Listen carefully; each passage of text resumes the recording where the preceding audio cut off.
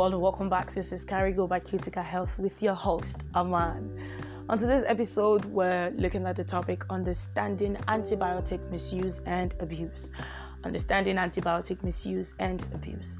Now, I'll start by saying antibiotic misuse and abuse are rife in many parts of Africa. They're so common, and this is so because there is no system to safeguard how we use these drugs.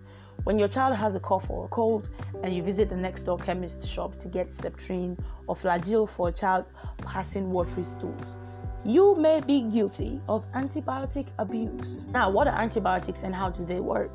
Antibiotics are drugs that are used to treat infectious diseases. These drugs work either by killing infective bugs or impairing the growth. When a doctor prescribes these drugs, it's always because you have a bug somewhere in your body causing your symptoms.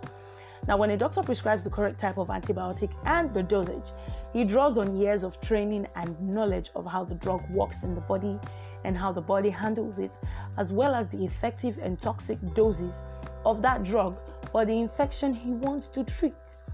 But when you prescribe these drugs for yourself or your loved ones, you might be putting them in danger. Now, that brings the question, how do we misuse antibiotics? I'll say, by not correctly interpreting disease signs and symptoms, you tend to self-medicate wrongly.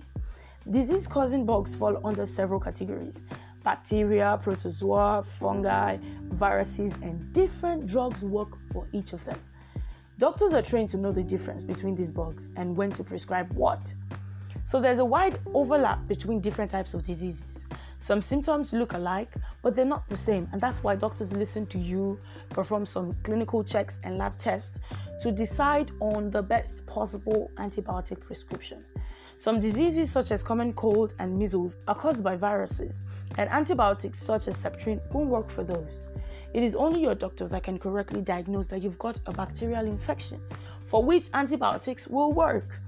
Furthermore, some viral infections are self-limiting. What this means is they run their course and go away without your help. You don't need antibiotics for such self-limiting viral infections, and there are many. There are so many like that. If you give a child antibiotics for such self-limiting viral infections, not only will you not be doing them any good, you might be doing them a lot of harm.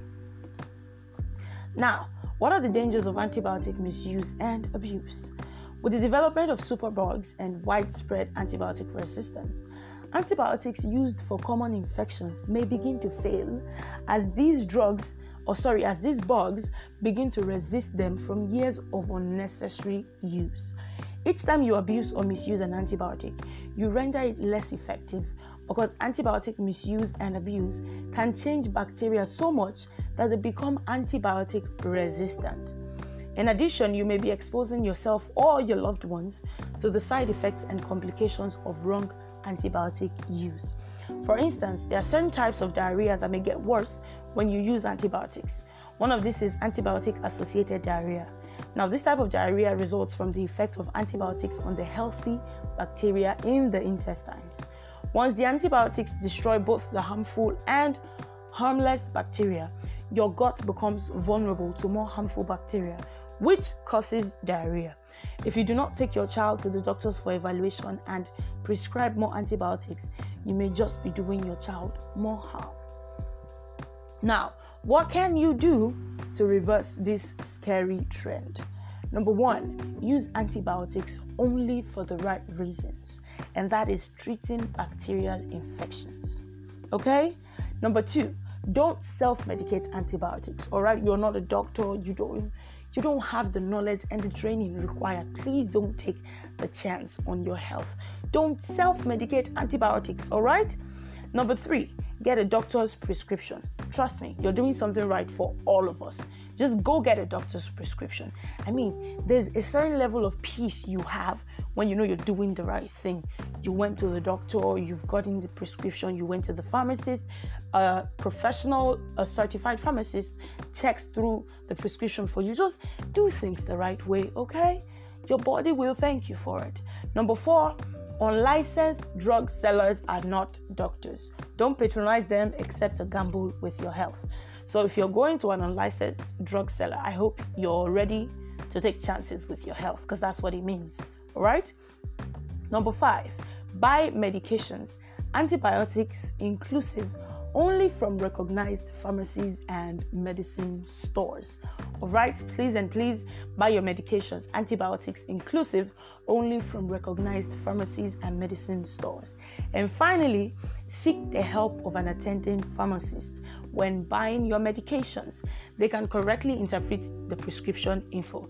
Remember, I said it before, go see a doctor, get a prescription, go to the pharmacy, okay, where a pharmacist can help you go through a prescription and confirm, just the right details for you. I will say this finally. Antibiotic misuse and abuse push us all to a scary future where nothing works. Isn't that scary enough? Stop and speak out against antibiotic misuse and abuse today to help reverse this trend. And that's it for today. Thank you so much for joining me. Now, for more information like this, you can simply log on to www.cuticahealth.com. That is CUTICA health.com. And for more episodes like this, you can find us on your podcast platforms like Spotify, Amazon, and Apple at Carigo by Cutica Health.